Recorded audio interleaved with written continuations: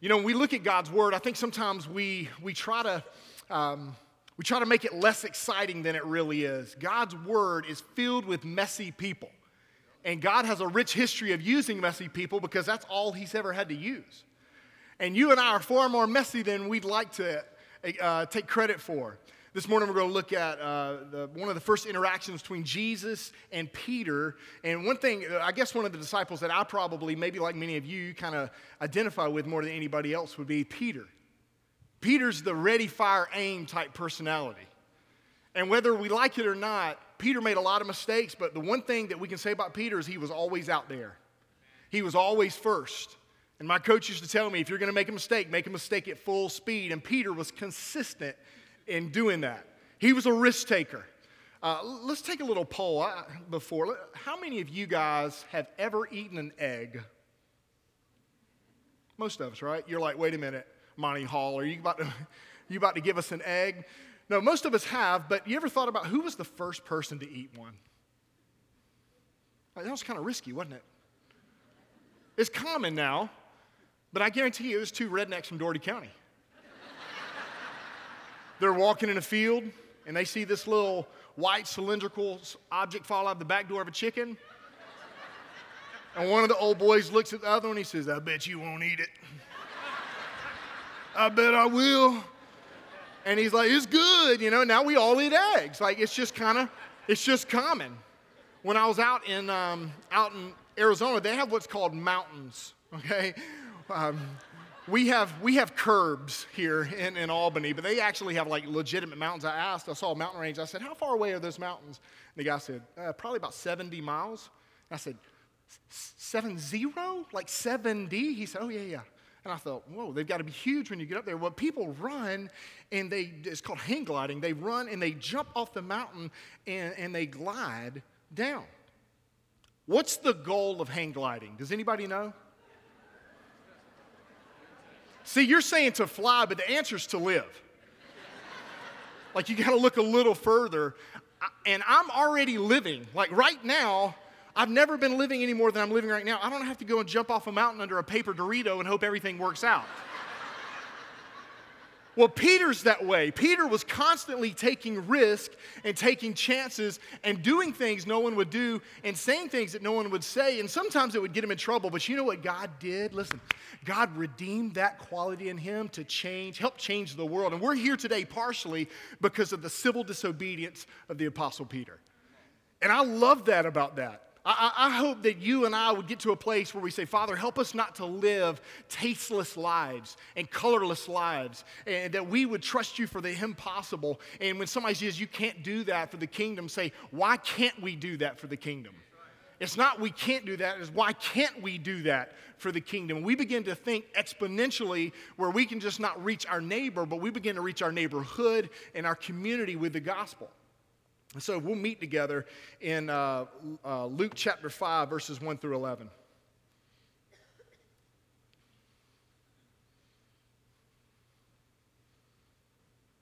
It says, on one occasion, while the crowd was pressing into him to hear the word of God, he was standing by the Sea of Galilee. And he saw two boats by the lake, but the fishermen had gone out from them, and they were washing their nets. Getting into one of the boats, which was Simon's, he asked him, Jesus, to put out a little from the land. And he sat down and taught the people from the boat. And when he had finished speaking, he said to Simon, put out into the deep and let down your nets for a catch.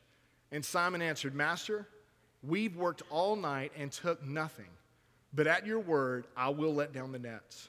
And when he had done this, they enclosed such a large number of the fish that the nets were breaking. And they signaled to their partners in the other boat to come and help them. And they came and filled both boats so that they began to sink. But when Simon Peter saw it, he fell down at Jesus' knees, saying, depart from me, for I'm a sinful man, O Lord. For he and all who were with him were absolutely astonished at the catch of fish that they had taken.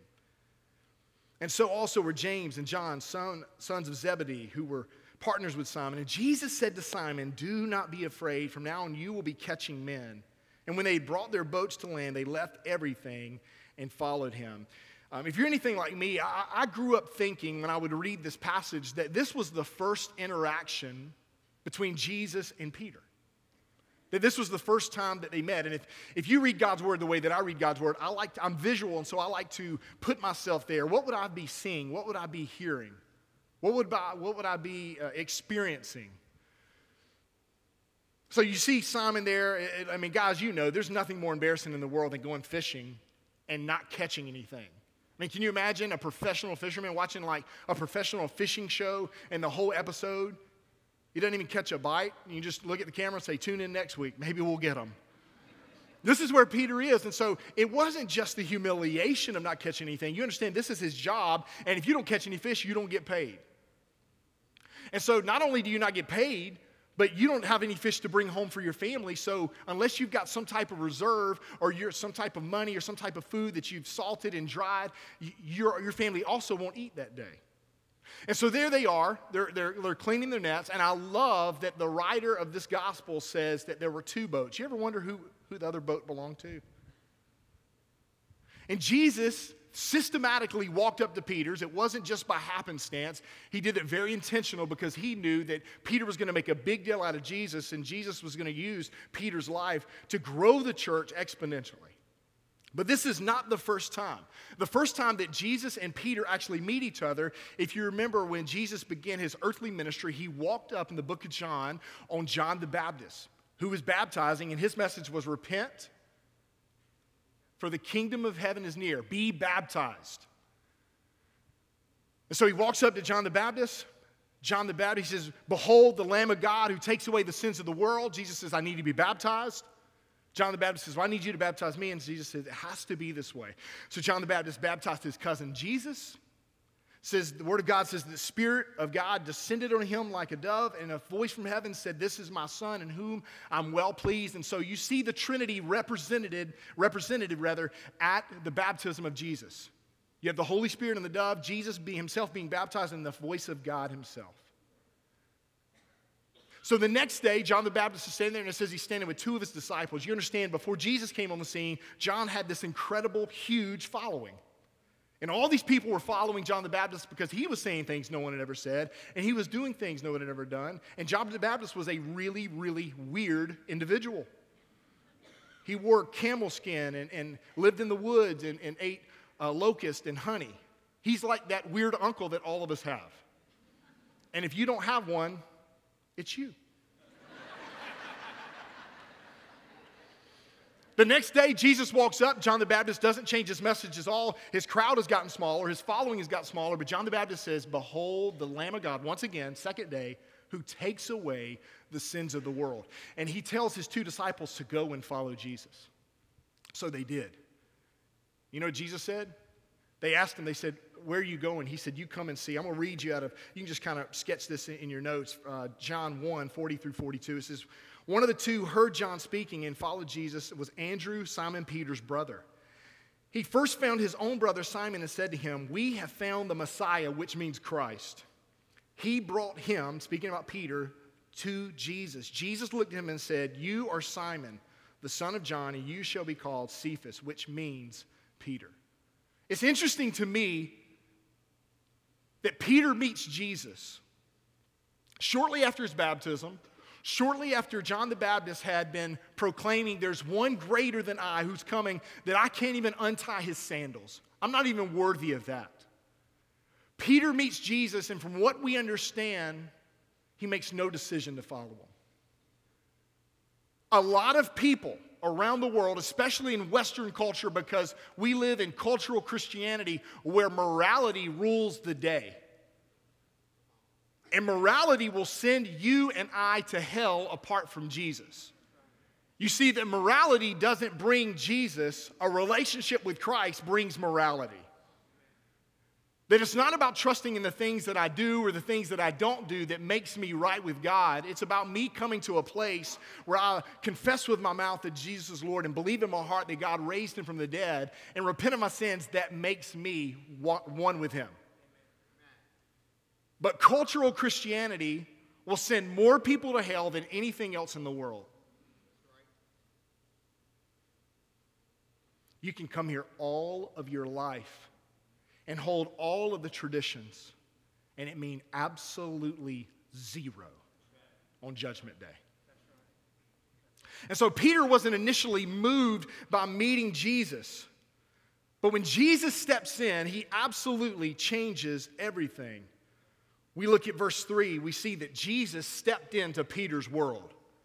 Isn't that one of the most beautiful things is that Jesus stepped into Peter's world? When he walked up on the lake that day, he didn't shout, "The teacher's here, come and follow me." He didn't say, "Hey, listen, don't worry about those nets anymore. There's a new sheriff in town. I need you to come with me." Jesus knew what would speak to Peter, and so he stepped into his boat. You ever wonder why Peter got in the boat with him? They had already met. He didn't really fully know him. Peter was probably mesmerized of sorts. Peter was the oldest of the disciples, and we know this by reading God's word. When they're going into Jerusalem towards the end of Jesus' life, his earthly life, he says, "Go into the city ahead of us and pay the temple tax for you and I." The only reason you would have had to pay the temple tax is if you were 19 or above. And so Jesus is in his 30s. Peter's at least 19 or older. The other disciples probably, traditionally, would be even younger than that. But Jesus met Peter right where he was. Now, when we look at Scripture, one of the things that you see is that the majority of the people that come up to Jesus don't have their stuff together. And when I say the majority of the people, I actually mean everybody. Nobody comes to Jesus because of what you can offer Jesus. When I accepted Christ in June of 1992, just celebrated this past week, 25 years of being a Christ follower. When I came to Christ, I didn't come to Christ because I felt like I could really enrich the kingdom. I didn't feel like as a 14-year-old boy that I had a whole lot to offer the creator of the universe. What I did feel like is that I was utterly lost and desperate to be saved. I've talked to people over the years who feel like they have to stop doing this before they come to Jesus, or they have to maybe do a better job of this, or maybe I want to clean up my act, or I want to stop doing drugs, or I want to stop looking at pornography, or I want to make things right with my spouse or my family before I come to Jesus. And what happens is we put things out of order. God brings order to the orderless parts of our lives. He makes sense where nothing makes sense. And so we don't come to Jesus fixed up and all he has to do is give us a little polish and a spit shine, right? We come to Jesus absolutely desperate and in deep need of him, and all it takes is the admission of that. And that's the hardest part. Pride keeps more people from following Jesus than anything else. There are people in this room today, not that I know who they are, but the Lord does, and you know who you are. There are people in this room today that have lived as Christians all of your adult lives, and you know that you don't know him, and your pride keeps you from humbling yourself and confessing him. And here's what I'll tell you. You're not the only one. And you never know what God wants to do through your life and in your life to affect and in fact the other people around you who also need to make similar decisions. Jesus changes everything. Not only did he step in Peter's world, but he also steps in our world. The second thing we see is that Jesus sees past the crowd and he sees individuals. We spend all our life for the bigger and the better. We want more followers on Twitter and Facebook and Instagram, and we want to rise to a level of importance and make sure that people are following us. And it's always peculiar and beautiful when you look at the Gospels and you see that Jesus moves through the crowd and he sees individuals. With the woman with the issue of blood, think about this. He's passing through this crowd. Everybody was touching him, but she touched him with faith. He stopped and he talked with her. This large crowd's following him, and so Jesus understood the acoustic qualities of water. If you ever want to tell a secret, don't tell a secret standing in a lake because it carries. Okay, that's free. That's not in your notes. I don't see where that tied into the sermon at all. So Jesus says he gets in the boat, pushes back, and he's teaching more people, and his voice is carrying. He's able to see more people, and more people are able to see him, and they're able to hear him. And instead of allowing the crowd to get bigger and continue to swell and swell, he looks at Peter and he says, "Peter, let's push out into the deep water." And there are times that you and I think about God and all of his power and all of his infiniteness and all of his abilities that are limitless, that it's difficult to think that why would he care about me? Why would he care about you? Why would he care about somebody that grew up on the 1200 block of 7th Avenue who literally had nothing to offer him? Why would he care about you? And yet he does. He sees the crowd, but in the crowd it's made up of individuals. And because Jesus has created you and I to know him and to make him known with our entire life, he knows us. And there is a greatness of God. There is just a awe-inspiring nature of God. When Job started getting towards the end of his rope and going through what he was going through, he began to get, I don't know if sassy is a theological word, but he began to get a little sassy, if you will. And this is what the Father said to him in Job 38. I think the reference is in your notes, and I would encourage you to read through these later. He says, God's talking to him. He says, do you know the ordinances of heavens? Can you establish their rule on earth? Can you lift up your voice to the clouds that a flood of waters may cover you? He's saying, Job, can you make it rain? Because I can make it rain. Can you send forth lightning that they may go and say to you, here we are? Who has put wisdom in the inward parts or given understanding to the mind? Psalm 135, 6 through 7. It says, whatever the Lord pleases, he does in heaven and on earth, in the seas and all of the deeps. Is he who makes the clouds rise at the end of the earth and who makes lightning for the rain and brings forth the wind from his storehouses. Colossians 1:17, and he is before all things, and in him all things hold together. Colossians 1:17. If you know the song, I'm going to ask you to sing it with me, okay? He's got the whole world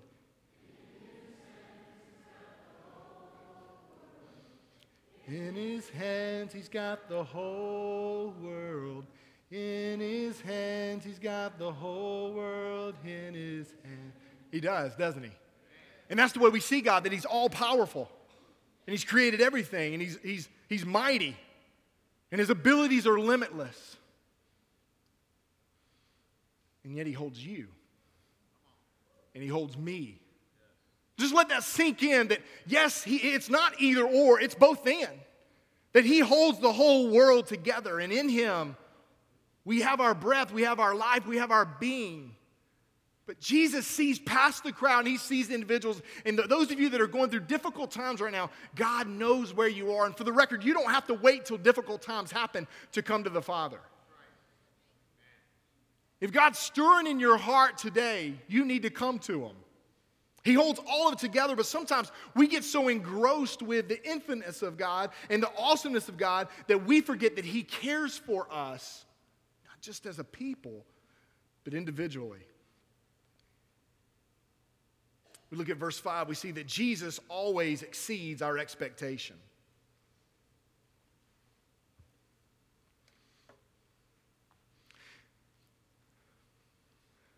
Jesus always exceeds our expectations. The life that is dedicated to the mission of God will do far more than the life that is not. I've told you guys this before. I remember the first time I prayed. I remember my prayer. I'd broken a glow stick, and the glow juice shot in my eye. I wasn't a Christian, and so I prayed that God would hide me under his wings. Like God's big condor, right? Like that was my prayer. It just sounded very spiritual, so that's what I prayed. I was in 3rd grade. The next time I prayed, I remember praying. I was in 8th grade. And I remember laying in my bed one night, feeling a call to serve him. I didn't know what that fully meant. And I said, God, if you'll give me the platform, I'll tell everybody I can about you.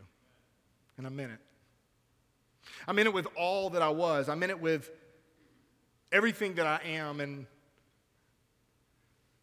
having the opportunity to not just be a Christ follower, but to serve you guys and to serve this community and this local church with incredible men and women on our team. It blows me away. And the minute that you and I begin to think that we deserve something or that we're doing God a favor, pride begins to swell, and God resists. It says that he stiff arms the proud.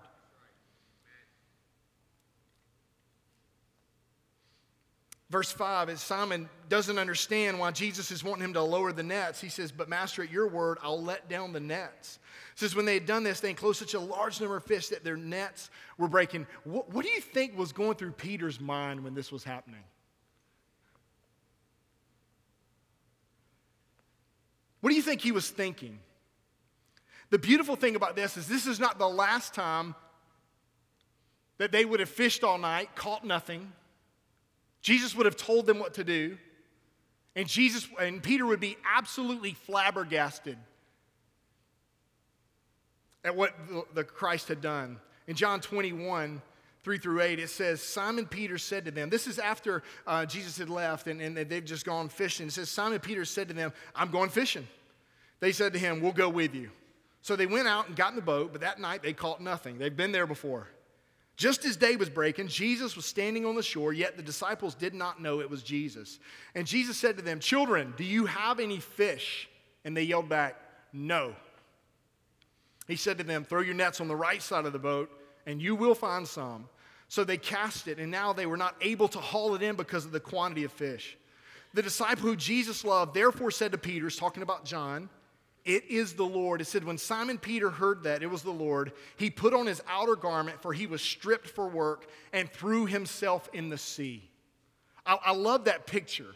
I love that he's fishing and nothing or next to nothing. He's out there working, and they're catching all these fish. This is a professional fisherman, and he's so enthralled with Jesus that John just says, it's the Lord. He puts on his jacket and just like thrust himself in the ocean, and the Word of God says it was about 100 yards.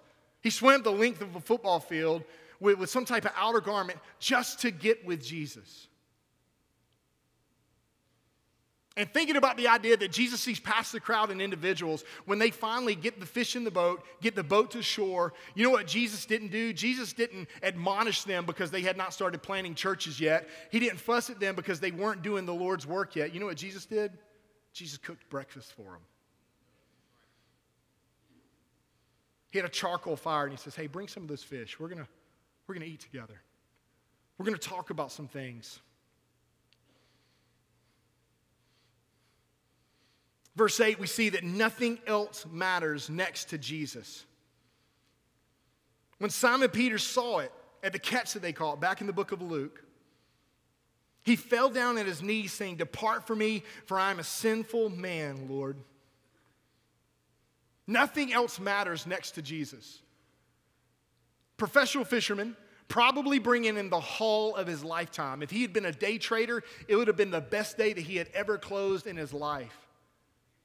If he had been some type of salesman, he would have made more sales that would have not just eclipsed his record, but it would have eclipsed everybody else's record in the entire company.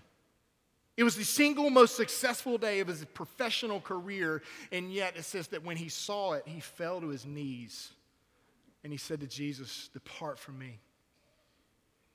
I'm a sinful man. Now, that's not the first time we hear this, and if you know anything about the Old Testament, you'll see the same type of thread, and it was the same verbiage usage and the same meaning in this usage in Isaiah chapter 6, verse 5, when he sees the Lord high and lifted up. And Isaiah says, I am an unclean man. I'm a man of unclean people. I live among unclean people who have unclean lips. You're talking about a very holy man. I don't know what's going on in your world today, in your life today, but can I tell you something? Nothing else matters next to Jesus.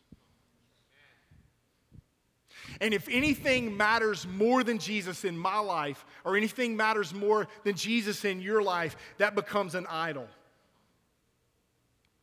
In your notes, I think there's a quote. John Calvin says that man's heart is a perpetual idol factory. Man's heart is a perpetual idol factory. And if you don't believe that, you can look back when the Israelites were taken out of Egypt and led by Moses, and they had seen God time and time again lead them and guide them and protect them. And Moses stretches out his staff, and the Red Sea parts, and they cross on dry land. And when Pharaoh's army and his men and the chariots began to come after him, you guys saw the live feed, right? With Charlton Heston. You guys didn't know a camera was there, did you? But when they came after him, it says God released the waters and they were drowned. God protected. These people had just seen God do this. They get to the other side. Moses goes up to Mount Sinai, and within just a few days, they get anxious, and they make an idol so that they can worship them. In Exodus chapter 20, we read God says, hey, don't make any graven image. Don't bow down to any other god. We look at this passage, it's difficult to think that nothing matters next to Jesus. And something else is that we can't even allow something matter as much as Jesus. That nothing compares. That there's no comparison at all. And I'll tell you, just confession time, there are times in my life that's difficult. There are times in my life that it's really hard not to hold things that are even good things up to a higher standard than they should be. There have been times I've had to come to the altar and confess that my family has meant more to me than my walk with Jesus. My wife, my children, even my calling. And good things can become bad things when they're placed the same or above the person of Christ. And Peter understood what this meant. It's Peter's boat. It's Peter's job. Jesus is a carpenter. He's a rookie rabbi. Very, very few people knew him. This is very early on in his earthly ministry. And yet, when they're pulling that in, Peter stops doing everything. And he falls to his knees in front of his peers. And he humbles himself. And he says, "Depart from me, Lord, for I'm a sinful man." I've had idols in my life before. I've had hobbies that have become idols in my life. And some of you may have hobbies, and it's what you think about all the time. I would be on a road trip somewhere, and I would look at a field and start thinking about, I wonder how far I could throw a Frisbee through there. I know that sounds like the dumbest thing in the world. But for me, disc golf became a little bit of an idol. And I was a nerd about it. And I'd gotten pretty good at it, but it was all I was thinking about. If I would travel somewhere, I'd go 10 to 12 hours early so I could play. And I was thinking about it just all the time, flight patterns of the disc. And I was just totally nerdy. And some of you are like, that's the dumbest thing in the world. But maybe it's golf for you. Maybe it's fishing for you. Students, maybe it's your grades. Maybe it's your athletics. Maybe it's your boyfriend, your girlfriend. Maybe it's something that's incredibly unhealthy. But anything above Jesus is an idol, and it shouldn't matter. When you guys, I don't know if y'all saw the Bible series a few years ago on the History Channel, but this is one of those stories that they depicted in one of the episodes.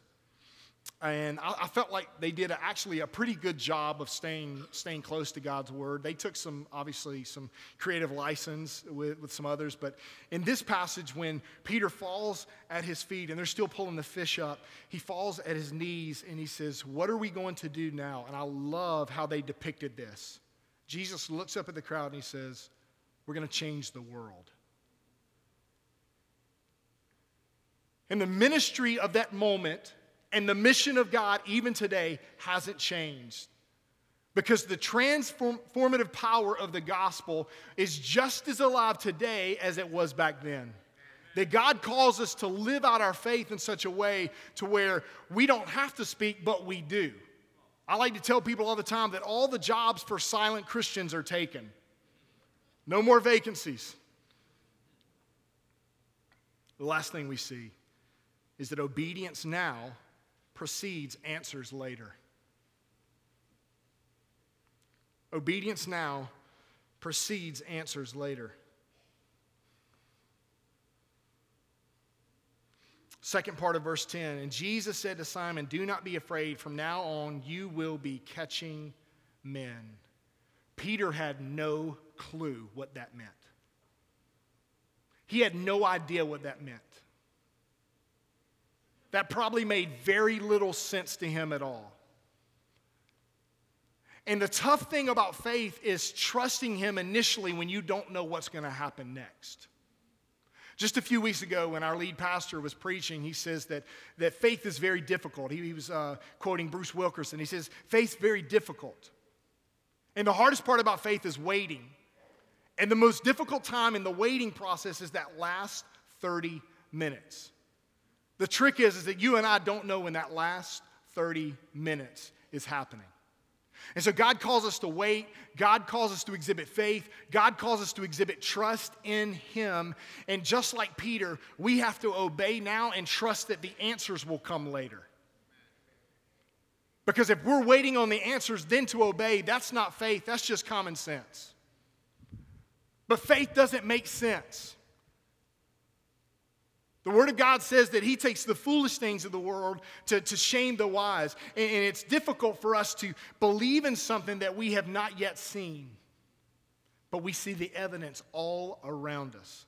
And so there are things going on in your life right now that God's calling for obedience in, that He wants you to step forward and trust that the answers will come later. And that's hard. It always has been hard. But when you realize that, hey, I can trust Him because He and I have a history together. He's never forsaken the righteous.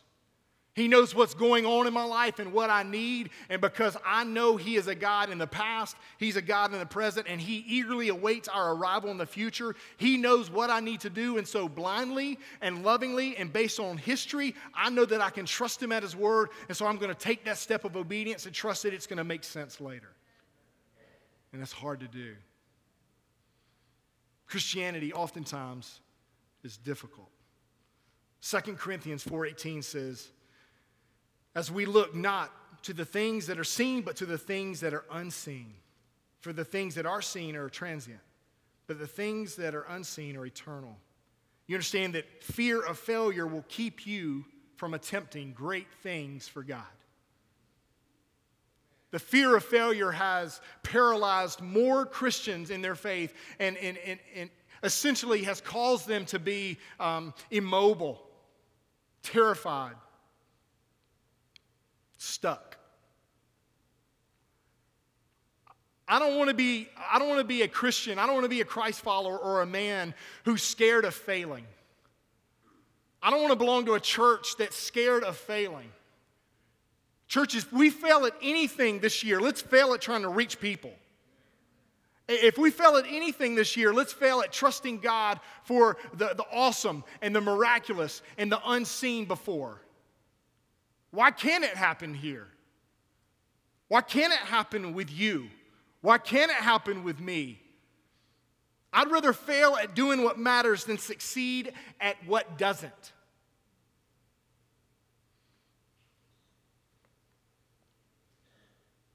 So what do you think God wants for you? Should be a place on your notes, and maybe God's been speaking to you this morning. Maybe He's been speaking to you for some time. Maybe it's something that you can jot down, you can cover up with your hand so your neighbor doesn't see. Maybe it's something that you've been wrestling with for a short time or a long time, or maybe that's the prayer that you need to pray this morning is, God, what do you want for me, and what do you want from me? And one of the most dangerous prayers to pray is that, Father, my answer is yes. Now what's the question? I'm going to push my proverbial life to the center of the table, and whatever you want from me, I'm all in, I'm all yours. Take me, because we know from God's word that when Jesus steps in, He changes everything. For some of us, we are no more mature in our faith today than we were today a year ago, or 10 years ago, or 30 years ago. For some of us, relationally, financially, things aren't making sense and they're falling apart. And we have too much stinking pride to try to allow someone with wisdom and the heart of Christ to come into our life to help walk us through this difficulty. If you're going through marriage difficulty, I promise you're not the only one in this room. Satan loves to isolate you in your struggle. Because when he isolates you in your struggle, it keeps you paralyzed from stepping out and seeking help. That's not strength. Weakness is holding it in and feeling like you can do it all by yourself. We were made for community. Let your church help you. Through the authority of God's word and through biblical counseling and prayer and meeting with someone that's going to try to mentor you into healthy living. Maybe for some of you, you think, what does God want from me? What God wants from you is a relationship with you. You've never fully trusted Christ. You've never fully come to a place where you have publicly declared and confessed him as Lord, and the thought of it scares you to death. It absolutely terrifies you. Because you're in a room and you think, well, what are they going to think? What are they going to say? How am I going to explain it? The mistake is looking at all the externals and you forget that God is doing a work in your life and in your heart. And you discount the work of God. Don't do that. Would you stand with me with your heads bowed and your eyes closed? As you're doing this, we want to give you an opportunity to respond to the gospel this morning. You're not responding to me or our church. This is between you and the Lord. Well, if I go down, what's everybody going to think? Who cares what everybody thinks?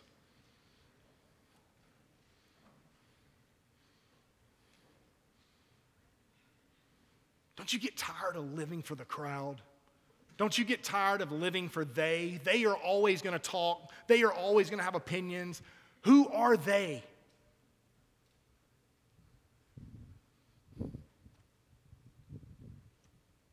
I'm going to pray. And what I'm going to ask you to do is that you would respond to Jesus. We've got some of our pastors down front that would love to talk with you and pray with you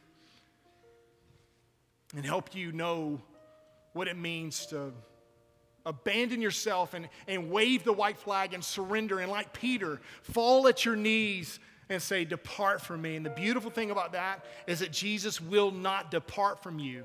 And the moment you feel like that he's going to push you away, he pulls you in close in an embrace. You were made by God, for God, to know God. Don't miss that. Every one of you. I don't care how wretched you think you are. God's got a plan for your life, and it can start today, right here, right now. Father, I pray that you'd have your way. I pray that you would move on the lives of these adults, these students, that, Father, we would take you at your word, that we wouldn't let our pride stop us from running hard after you, that we wouldn't care what the crowd thinks, but that we would come to you humbly, broken. So, Jesus, would you do what you do? Would you change lives? And would you give people the strength to follow you? In Jesus' name we pray. Amen.